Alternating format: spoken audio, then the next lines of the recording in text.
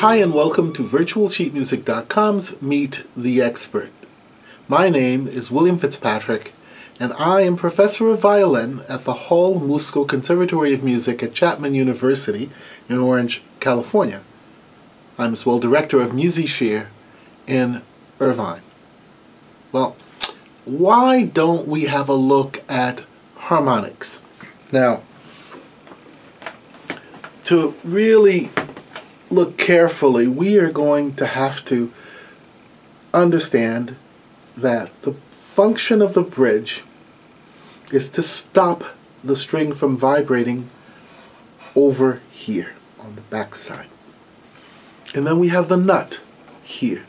It stops the string from vibrating in the head of the violin. So it means that the distance that we have, which is vibrating, is from the bridge to the nut. Now, when strings vibrate, it's not just one circular vibration. It divides itself. For example, it divides itself at the halfway point, here approximately. So you've got this part vibrating, and then you've got this part vibrating. Not only does it divide itself at the halfway point, but into quarters. So you've got this part vibrating, this part vibrating, this part vibrating, this part vibrating.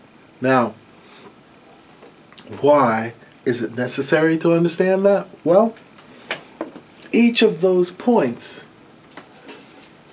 produces what we call harmonics. If we've got an open G, and we go to that halfway point, lightly put our finger, we get the harmonic from open G. You'll note that this is halfway between the bridge and the nut. What happens if I go halfway between the bridge and the nut? Even more. I get the next harmonic. What if I go even higher? I get even more harmonics. So from here all the way up, there are those harmonics, or that's where the string is vibrating. Well, not only does it occur up there, it occurs down here. Now, if I go from here halfway towards the nut, and each finger is going to produce what we call, then all of these harmonics together, natural harmonics. Why are they natural?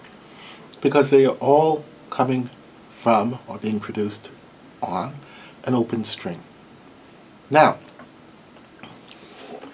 if I were to use my first finger and stop the string, reduce the distance, right? Because it's not going to vibrate from that A, my first finger, to the nut. Now this, my finger, becomes the nut. Well, I too can get those harmonics, all of which are happening on the lower end. Now, many composers have used both natural and fingered harmonics. For example, Bartók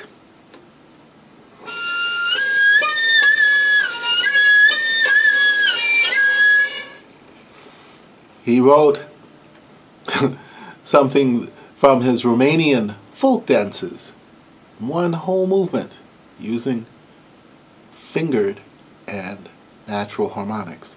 Or we don't even have to go so closely to modern times. What about Mr. Sibelius in his last movement?